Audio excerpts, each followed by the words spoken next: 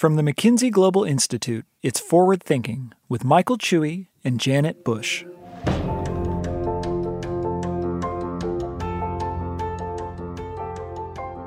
Janet, have you tried using ChatGPT?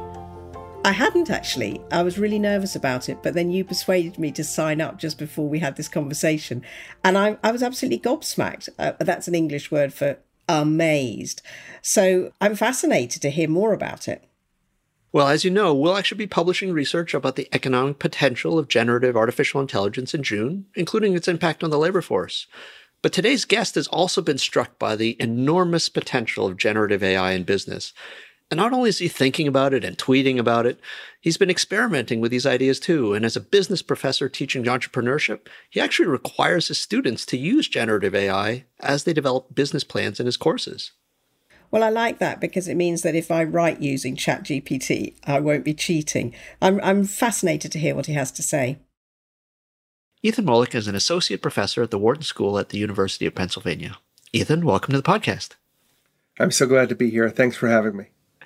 Great. Well, let's start with your background. Where'd you grow up? What did you study? How'd you end up doing what you're doing today?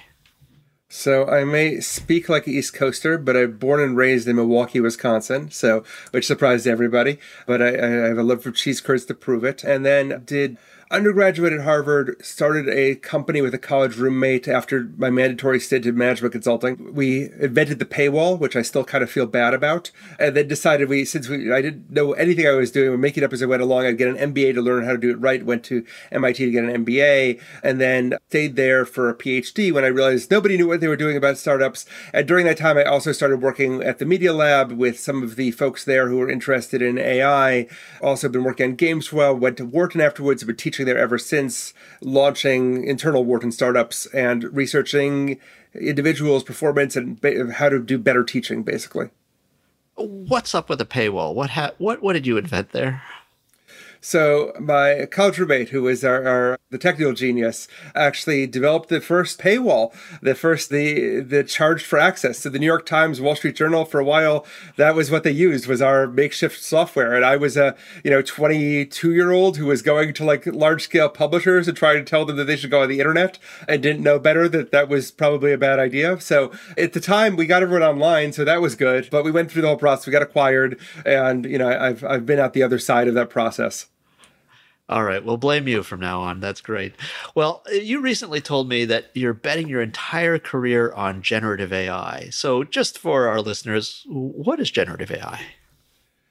I feel like of the two things, the betting the career feels much more ominous, but I'll talk about the generative AI piece first. So generative AI is the category that we're assigning to the kind of artificial intelligence you see with ChatGPT or Midjourney or DALL-E. And it's kind of ill-defined, but you can sort of think all AI is doing the same thing, which is trying to predict the future based on past data. That used to be about predicting how many widgets we're going to sell or where should our UPS trucks be. Generative AI started to become about predicting what the next word in a sentence should be, so I can write a paragraph for you, what an image should look like based on a prompt. So it's about the creative and productive use of AI for generating words and images, essentially. And what makes this different than other technology trends? I mean, you've been in technology for a while, even before you were an academic. Yeah, I mean, I sat out all of NFTs and Web3, which feels good in retrospect, although hopefully none of your listeners kill me for that. I mean, I think what makes this trend very, very different is that it's already here. So we're used to trends being sort of in 5 years, the world will be different. In 5 years, we'll all be, doing all our financial transactions with the blockchain. In 5 years, we'll all be talking in VR. So there's a couple brave companies experimenting with it, but the technology is not really real yet, but maybe it gets there. AI is here now. So we don't need to be worried about, a future AI. I mean, we can worry about that to see change happening today. So the product that's available in 169 countries right now, which is GPT-4 in the form of Bing, is the most advanced AI publicly available on the planet. It's available to billions of people. It literally can write code for you. It can literally do reports for you. It can pass the bar exam. It can pass the neurosurgery residency exam. We don't need future advancement for that to happen. So it's impossible to imagine there's not going to be a change as a result of that technology being widely available. So let's talk about some of those things that it can do. Again, you're a legacy blue check Twitter guy. You tweet often about things that you have discovered that it can do. That just, what are some of the provocative things that you've discovered this technology can do today? So among the many things that it can do that's provocative, I mean, I think a lot of people know it can write code, but the new versions can actually write and execute code of these things. So you can ask it for something really strange. I asked it for to show me something numinous, which is a, gold-plated SAT word that talks about something otherworldly, touching higher powers, angelic. And it modeled for me the Mandelbrot set, saying fractals have this numinous pattern. I said, show me something eldritch, which if anyone listens to or reads any horror novels knows it's sort of associated with Cthulhu and H.P. Lovecraft. So it generated spontaneously for me a H.P. Lovecraft text generator that used the first bits of H.P. Lovecraft's story to create a Markov chain that would create ominous sounding text. Like, it's making intuitive leaps in these kind of discussions that you wouldn't expect, as well as creating the code and executing it. I asked it to give me a science fair project that would win a high school science fair, and it wrote and executed code to show me how machine learning worked, and then wrote out all the diagrams and everything else. Like, it does a lot of sort of human thinking as part of the process. So this is not only, please, change this poem into something that Shakespeare would write or something like that.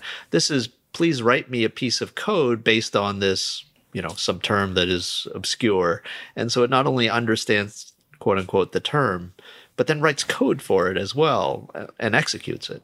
Well, it understands the human viewpoint that might make a difference here, right? And again, understanding and everything else, people can't see me, right, because it's a podcast, but I'm doing air quotes, right? So anytime I use a human-like word to describe AI, assume there's air quotes around it. But it's much easier to talk about AI as if it was doing human things. But it's important to recognize that it isn't in the way that we are. But yes, it's doing the kinds of stuff that we would not expect software to do, that we would expect a simple word completion tool, which is ultimately what LLMs do, large language models like ChatGPT do, to do these things. So whether or not that is illusion or unexplained behavior, or that it's found the deep patterns of human language, the way that Steve Wolfram thinks, I can't tell you which of those things it is, but it's doing more than we kind of would expect it to in those fronts. And so why does this matter, at least, economically or from a corporate standpoint? Why should people be caring about this other than they're worried about their kids' homework or that sort of thing? There's a ton of reasons. I mean, so the first thing is, this is a useful tool, right? So I gave myself a challenge the other day where I said, how much marketing could I do in 30 minutes? So I launch products all the time. I run something at Wharton called Wharton Interactive, which produces educational games. And I was like, here's our new product, look it up, and then let's go and market as much as we can. In 30 minutes, the AI, with just a little bit of prompting from me, came up with a really good marketing strategy, a full email marketing campaign, which was excellent, by the way. And I've run a bunch of these kind of things in the past, wrote a website, spec, created the website along with CSS files, everything else you would need, created the images needed for the website, created the script for a video, and actually created a fake video with the human sounding voices and fake AI actors in it, and created a full social media campaign, right? 30 minutes. I know from experience that this would be a team of people working for a week, right? And that is the same everywhere. If we look at where AI has the biggest impact, it's exactly those kind of things that are the things that we pay humans the most to do, that require the most education to do, they're most creative to do. And it frees people up from some of those tasks, for better or for worse. So that's one reason to care, is that it actually does real stuff that we care about in the business world.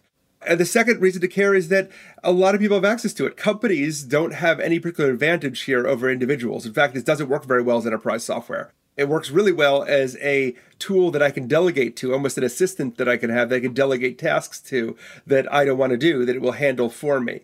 So that has a big economic impact. And then third, let's just talk numbers, right? We're seeing in early controlled experiments anywhere between 30% and 80% performance improvements for individual tasks ranging from coding to writing marketing and business materials. 30 to 80%. I mean, to give you some context, steam power, when it was added to a factory in the early 1800s, increased performance by 18 to 22%. Like, this is numbers we've never seen before.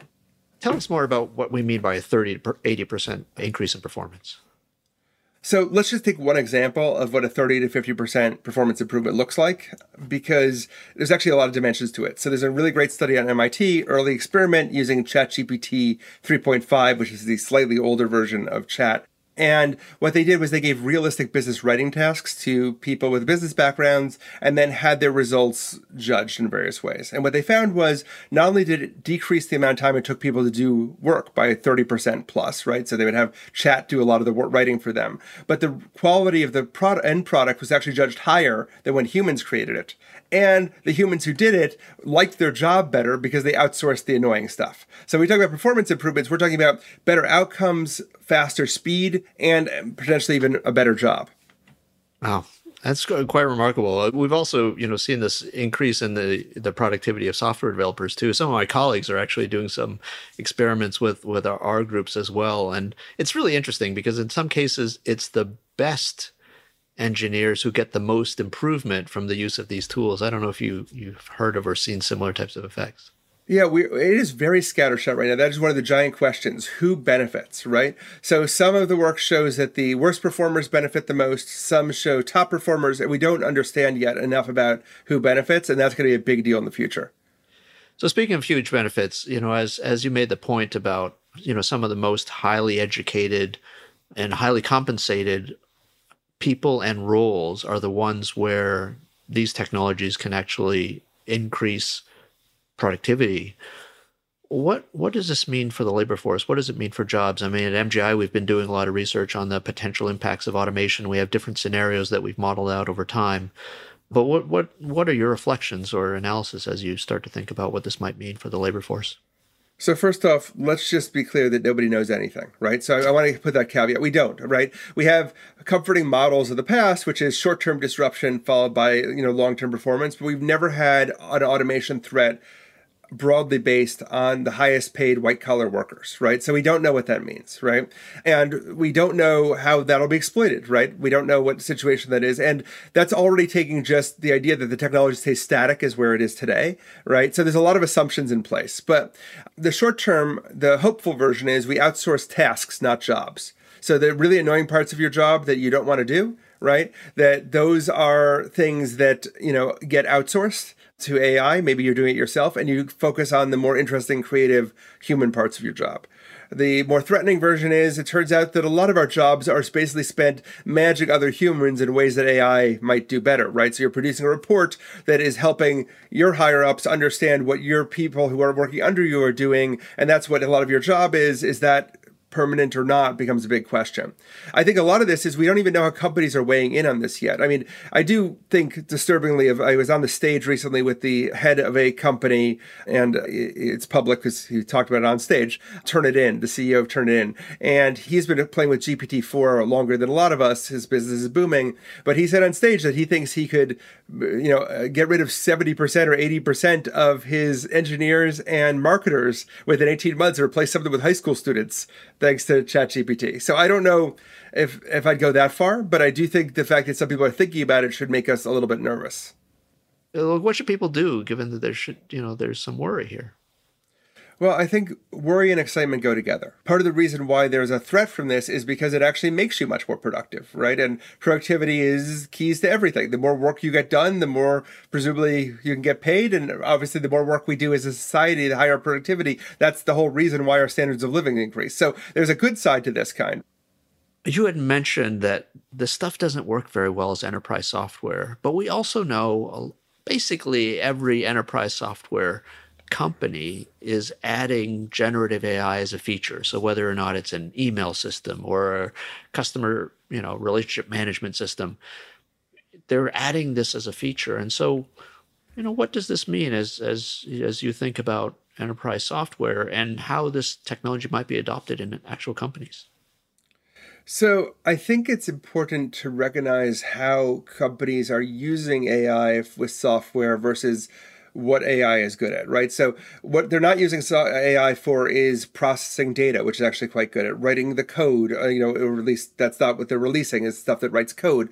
It's not deep into their APIs. What it's doing is sort of a slap on the surface kind of thing, which is like, okay, there's a chat bot that will help you do unstructured tasks on top of this, right? Almost everybody's got chatbots for unstructured tasks. You could talk to a chatbot in Slack and ask it to write an essay for you. You could talk to a chatbot in, name whatever software you want, right? And there's obviously a little bit more work on this and sort of customer service. But the thing is that these systems don't play well with others because they don't actually work like software, right? Software, we want to be reliable. We want to have it to produce the same results every time. And having run software organizations, I know that's sometimes a fantasy, but that's what we want. This is not reliable. Sometimes it'll refuse to do things. Sometimes it'll do different things. If you turn down the temperature enough, change the randomness level so it starts being more predictable, the results become much less interesting. It's a trap. Now, we'll get better at it, but for right now, I've been using all the API versions of the plugins that are available for ChatGPT, which I have early access to, and it sometimes forgets it could use them. It gets confused by them. It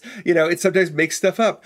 That will get better, but it doesn't work like software does, right? And so it changes the paradigm of what software is, because if we expect it to be repeatable, it's not explainable. We expect software to be explainable. We expect software to come with a manual so you know the number of commands that are available to you and what they do.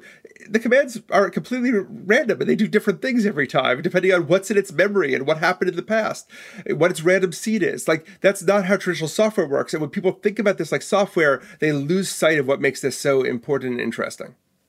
So it certainly sounds interesting and important, but some of the words that you use there are maybe scary if you're trying to apply this stuff in business. So I'd love for you to talk more about the fact that, as you said, these systems aren't necessarily reliable.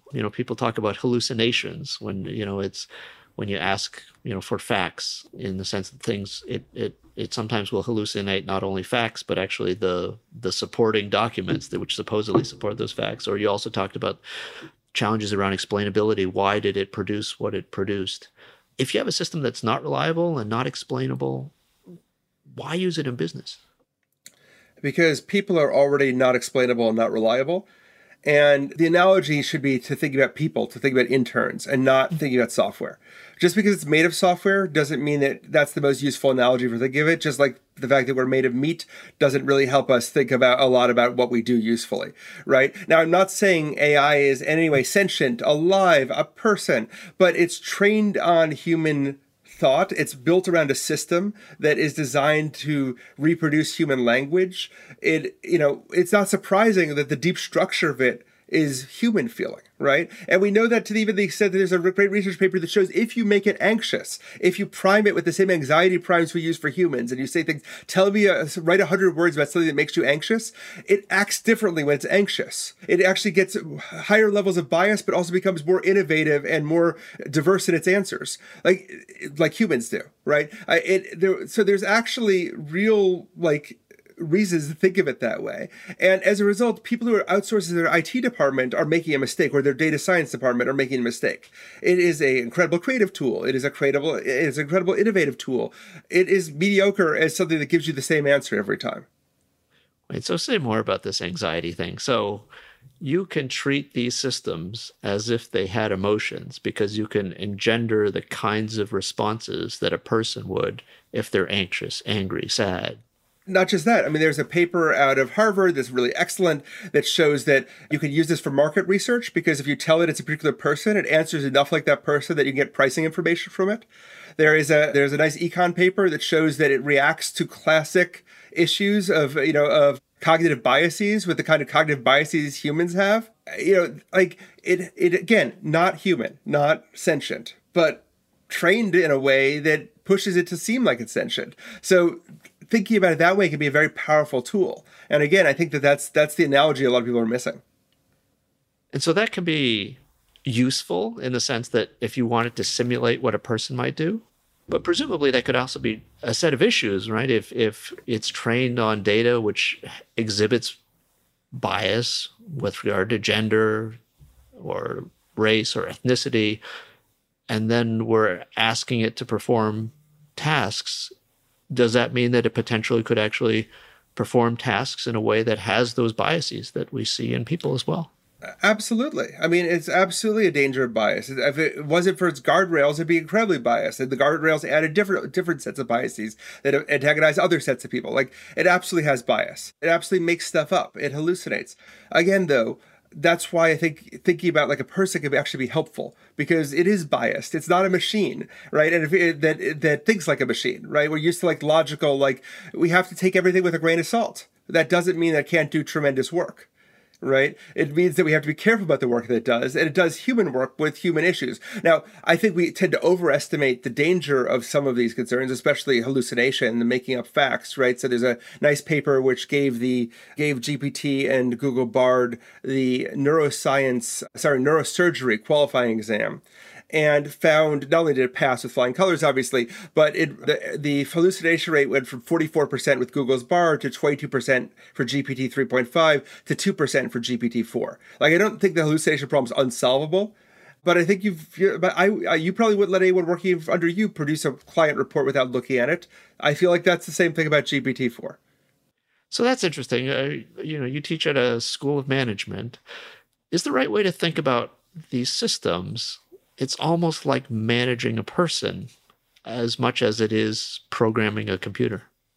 I mean, it isn't, but it also feels that way, right? So obviously it's a very different thing, but if that is your starting prior, right? And, we're talking earlier about how people are creating very complicated prompts with post-processing, pre-processing. I mean, I'm doing the same set of stuff, but you can get 80% of the way there to you getting the most out of these systems by just dealing with it like a person that you're in charge of. That's crazy. So what are the sorts of principles of management that actually are applicable to thinking about how to use these systems effectively? I mean, we don't know the answers to all of these things. I can tell you some of my experience on it, right? Which is some of the stuff backed up with data. The two ways that are best is, like anything else, asking it to think step by step through a problem makes better outcomes than if you don't tell it to think step by step. Right? And then examining the steps to make sure they're the right steps. Same thing I would do with someone who's doing a task for the first time. Giving it examples makes it better, right? So I do it like this because this is how we've done in the past. It will do a better job. Like, those are human things. Like, again, as a teacher, it's pretty great because I'm like, I know how to teach stuff and I can teach this and it works pretty well, right? And, again, you'll see all these people with these very elaborate prompts online. You expect this to be magic, but really it's conversational. The things to remember, though, is it doesn't get mad, or at least not really mad. So you could ask it to do work 400 times where I would feel very bad sending an intern, like, no, do it again, do it again, do it again. Not a problem for the AI, right? But I still find myself thanking it and telling it, like, good job, but could you tweak this? Even though I know that doesn't matter. And I'm very curious, but it may end up mattering, right? We don't even know. It might turn out that being nice to it, I have some suspicions that being nice to it results in better outcomes, but we have no idea. I think the overall thing I would say is we don't know the full principles, but that would be my starting point, is thinking about like a person. And again, that's where I think a lot of large companies are getting this wrong. They're making this an IT and strategy issue. It's kind of an HR issue. That's fascinating. So again, as you think about it as a person, the skills as a teacher, the skills as a manager, those are the skills that you're bringing as you try to make this thing work better, these systems work better. Tell me what it means to view this as an HR issue.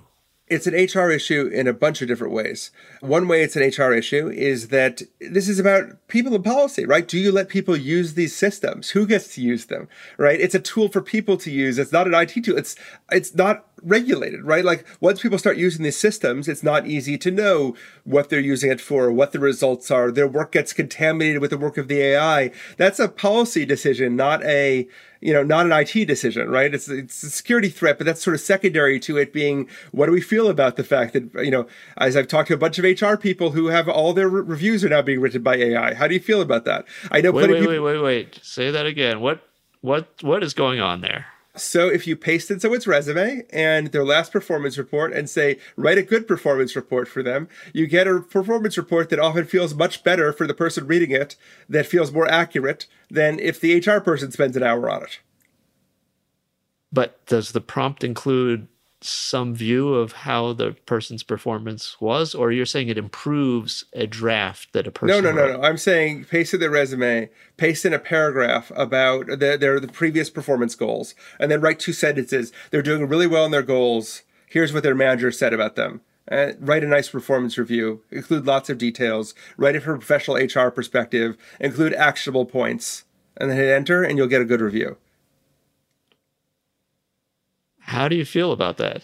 Bad. I'm intimidated by the fact that, look, there's a whole bunch of stuff we do that's about setting our time on fire to show that we're very considerate of people, which is good, right? If I'm asked to write a letter of recommendation for someone, I spend a lot of time on that letter of recommendation, right? Like, that's a big deal.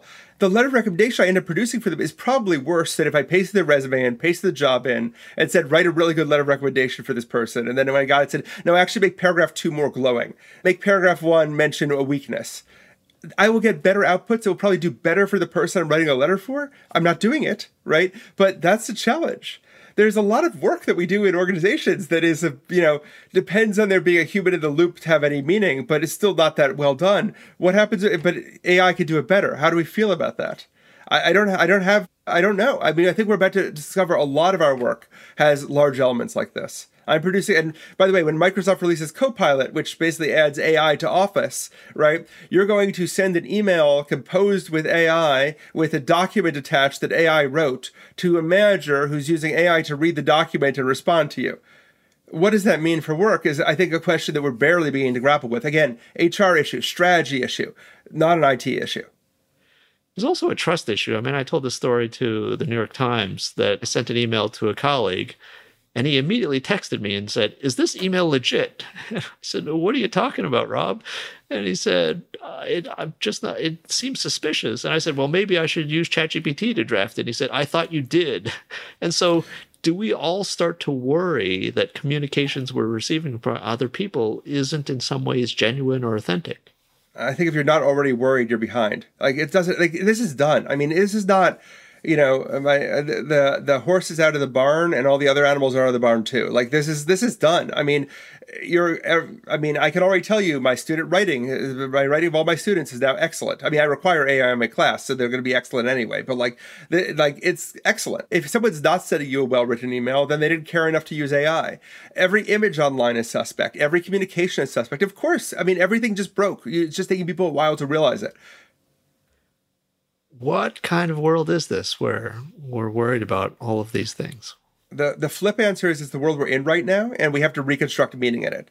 But, I mean, this is the actual challenge for any business person listening to this, is like, what does this world look like, right? What work is meaningful at this point and what isn't? What should you delegate to AI, obviously? But people are secretly using AI around you all the time.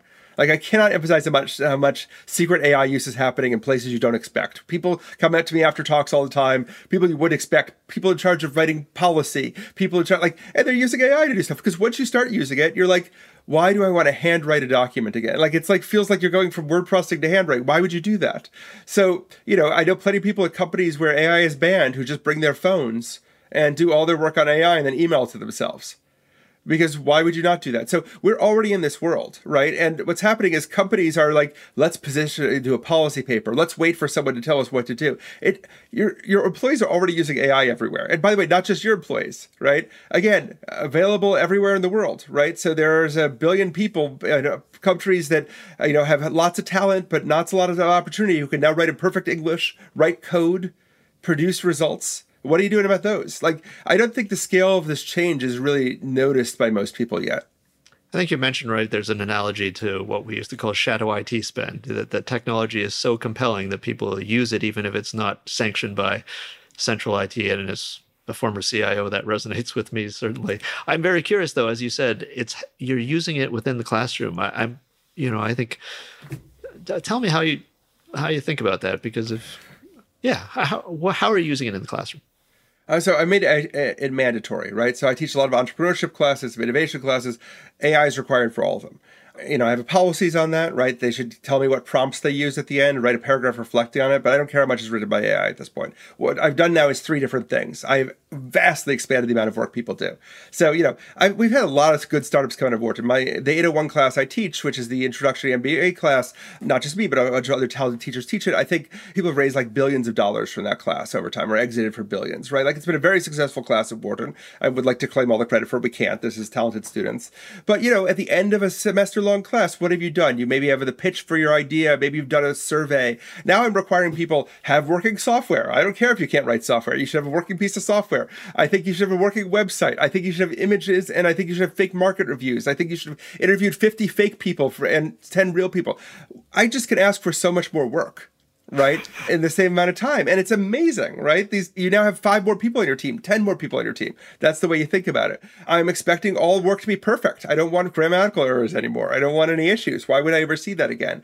And then it also lets me do more as a teacher. Like, I noticed my undergraduates stopped raising their hands in class as much. And again, I do pretty well teaching. People give me high scores. Why? I ask them because they'd rather ask the AI later a question to explain it 4 different ways than bother to tell the entire class I don't understand something.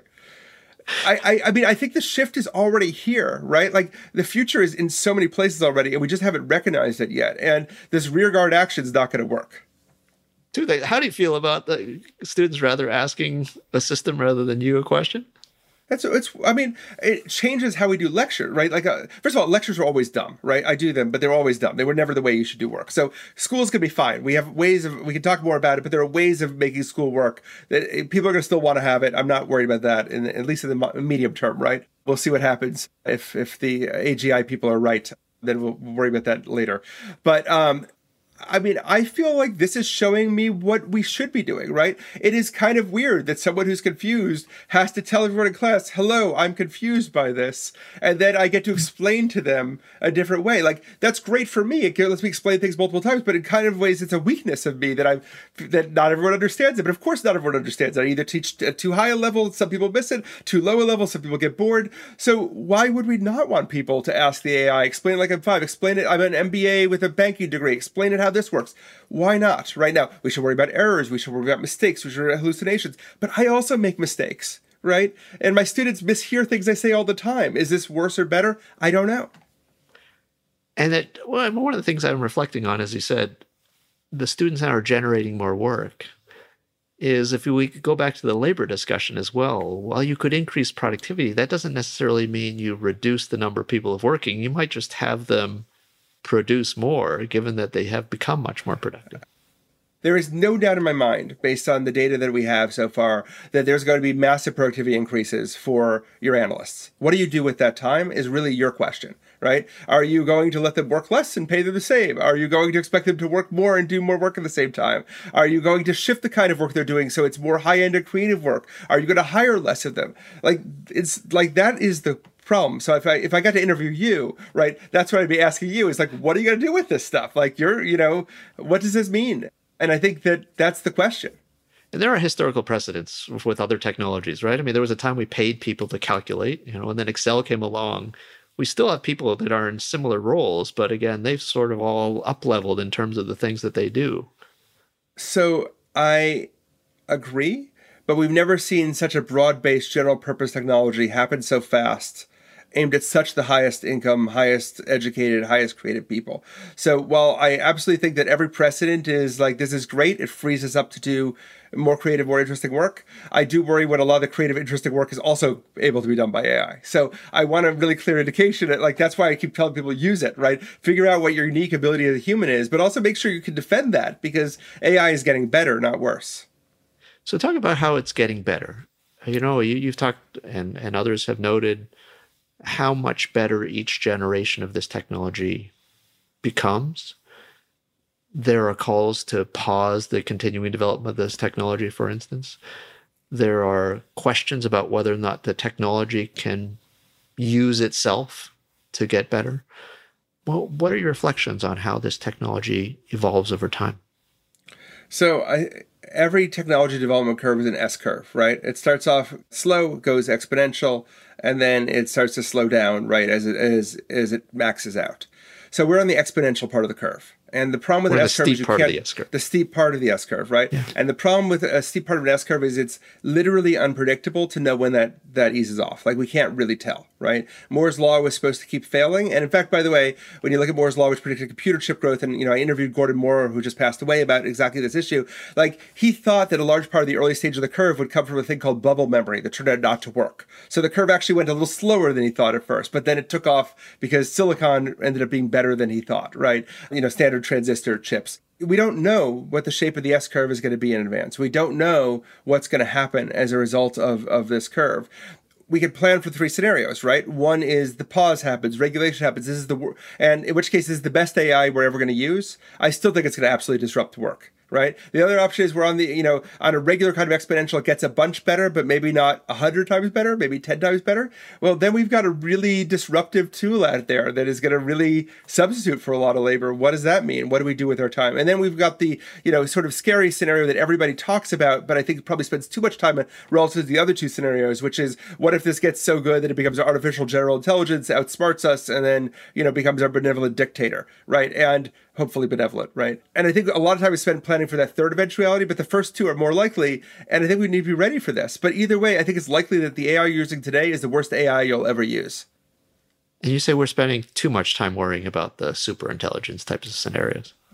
I mean, I think we should worry about it, right? I just think it ends up being the exclusive worry because it sort of takes all the air out of the room, right? The idea of building an alien god that sort of rules over us. And it's obviously, there's a lot of people who are super concerned about this. But, we should be worried about it, right? We absolutely should be concerned about that and large-scale alignment issues. But, as we were talking about today, the world of work and education just changed dramatically over 6 months, right? And I see much less work going into processing what that means and what that means for, it tends to really drop down to will jobs happen or, get fired, people lose jobs or not. That's obviously important. That's even just a piece of what's happening to work and education. How do we find meaning when we, are using AI tools? What kind of work is valuable for humans to do? What should people be investing in? What's okay to do that? How do we regulate those choices? Those are much bigger issues that we haven't paid attention to. Do you have tentative answers to any of those questions? So the tentative answer to those questions is, again, I think that this is about models, right? So, one of the things that people who are listening to this podcast, right, and especially people in organizations need to think about is what do you want to model? The future could be what we want it to be. We have agency here. So do you want this to be something where we keep our employees through this transition and we figure out ways for them to do even more and better work, and we figure out how we use this as a competitive advantage to expand, right, rather than to cut costs? That's in your power, and you should do that because I think that model is the great model of the future. There'll be plenty of companies like IBM announce they're not hiring as many people because AI will do the work, or the example I gave earlier of the same kind of thing. That's another model. So I think we need to model the behavior we want to see by testing different approaches to AI that work better. I think that it's completely plausible that we're in a world where AI expands productivity tremendously, takes away our worst tasks, right? And there was always this thought that AI would take away and robots would take away the dirtiest, most dangerous tasks, right? Coal mining, truck driving. And then we thought we'll find other work for people in those spaces. I think we need to think the same way in white collar work, right? What's the dirty, dangerous equivalent job that you want to give up? How do we do that? So I think it's within our power to make this extremely positive. We just need to think about how to do that. So there's still a role for human agency here. There's still a role for deciding how we want to use this incredibly powerful general purpose technology.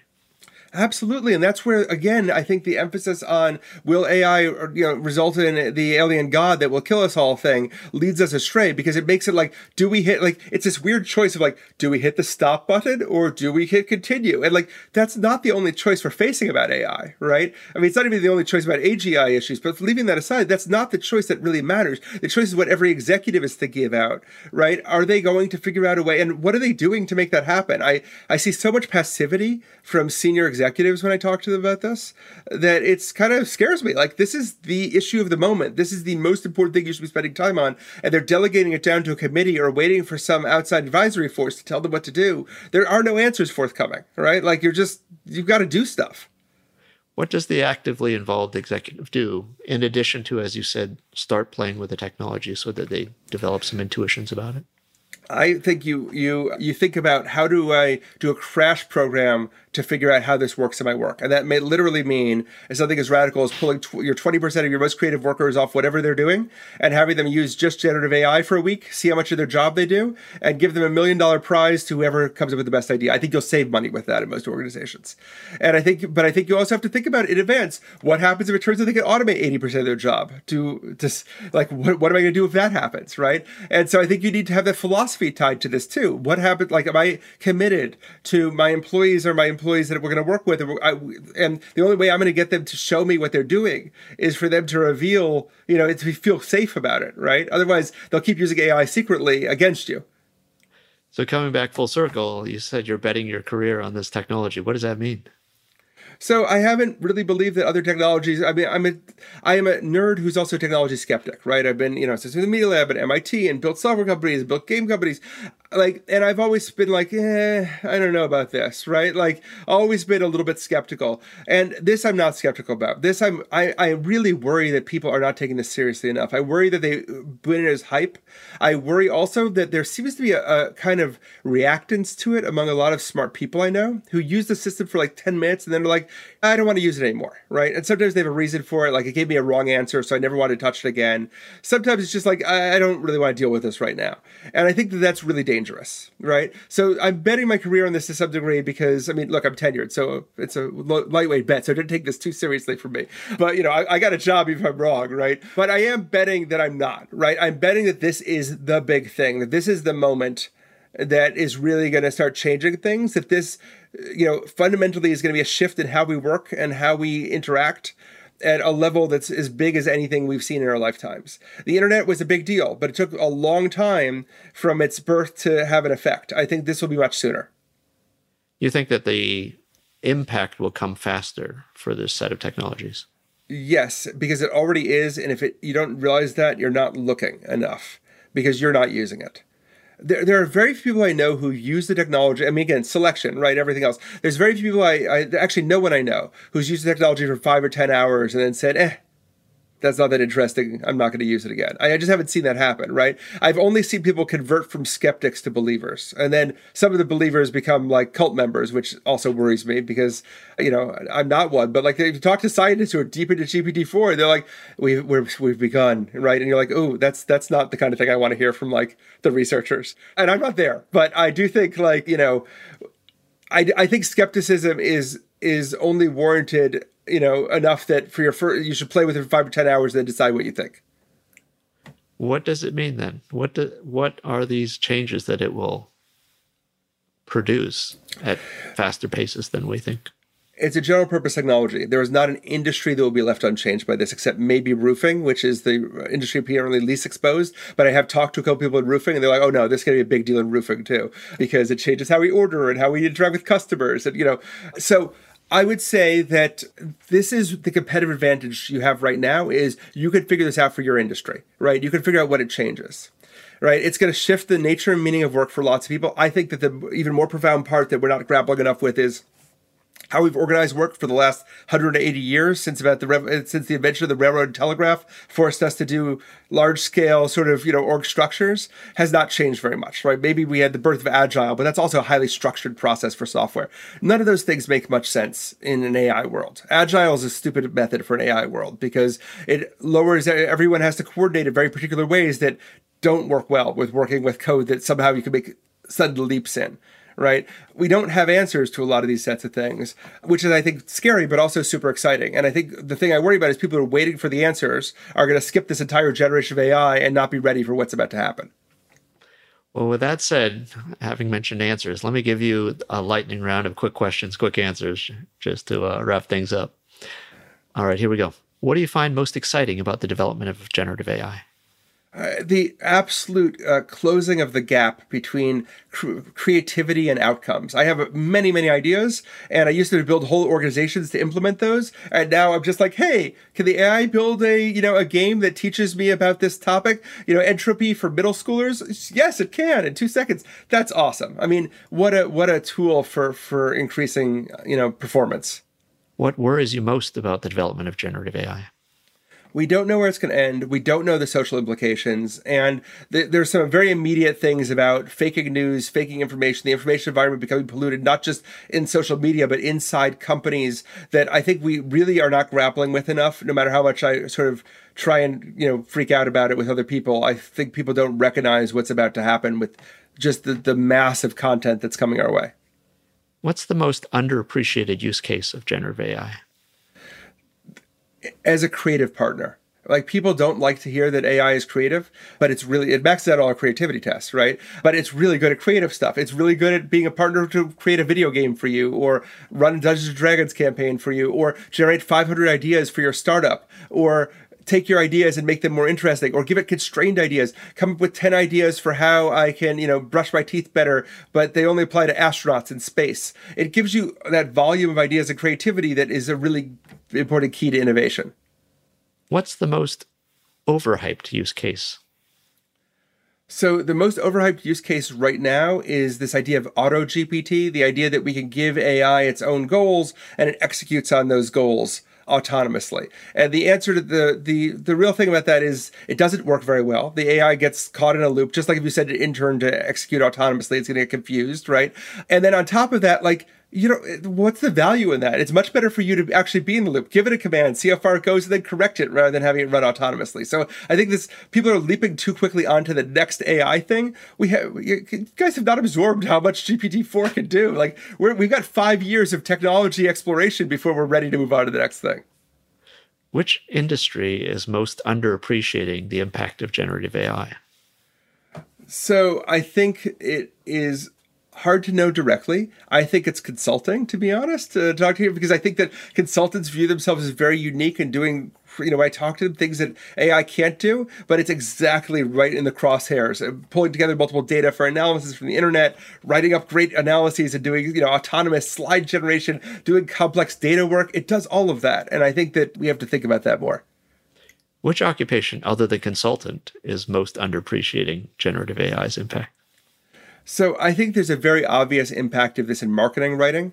And I think that even though marketers are sort of vaguely kind of thinking about this, I think a lot of them are still trying to kind of put it in a box and assuming it can't do things it can do. That doesn't mean there's not a great role for human marketers, but I think they really need to rethink a lot about what does it mean to do marketing writing and analysis when a tool does a lot of the low-end work that it used to do. What's your go-to question when you want to test the performance of a generative AI system? Okay, so the go-to question, I have a few of them, right, in differing levels of weirdness. So I ask it to write a sestina about the elements, which is a very complex poetic form, a very good test of AI. A really good test of whether you're using an advanced AI system is to ask it to give you 10 sentences that end with the word apple.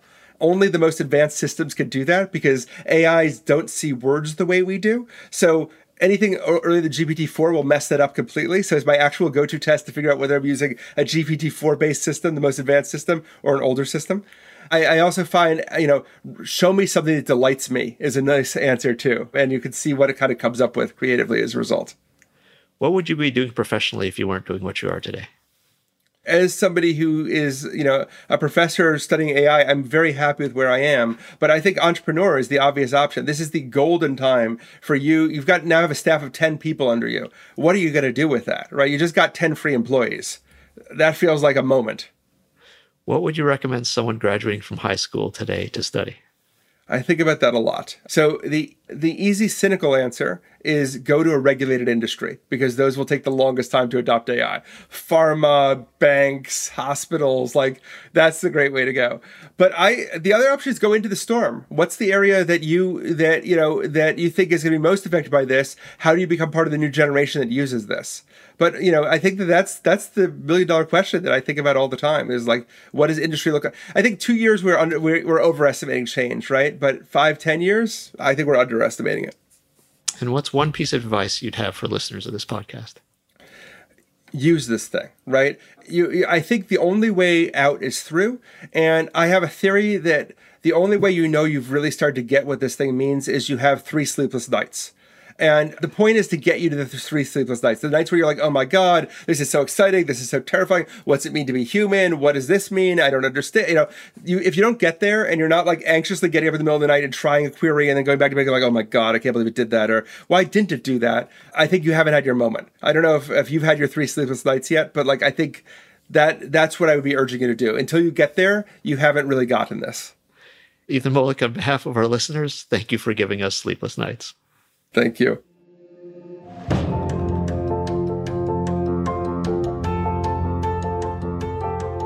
Forward Thinking is a production of the McKinsey Global Institute. Find us online at mckinsey.com/MGI or at McKinsey_MGI on Twitter. Forward Thinking is hosted by Michael Chewy and me, Janet Bush. Our audio engineer is Colin Warren. If you haven't already, please subscribe, rate or review us wherever you get your podcasts. The opinions expressed by podcast guests are their own and do not reflect the views or opinions of the McKinsey Global Institute. References to specific products, services, or organizations do not constitute any endorsement or recommendation by MGI.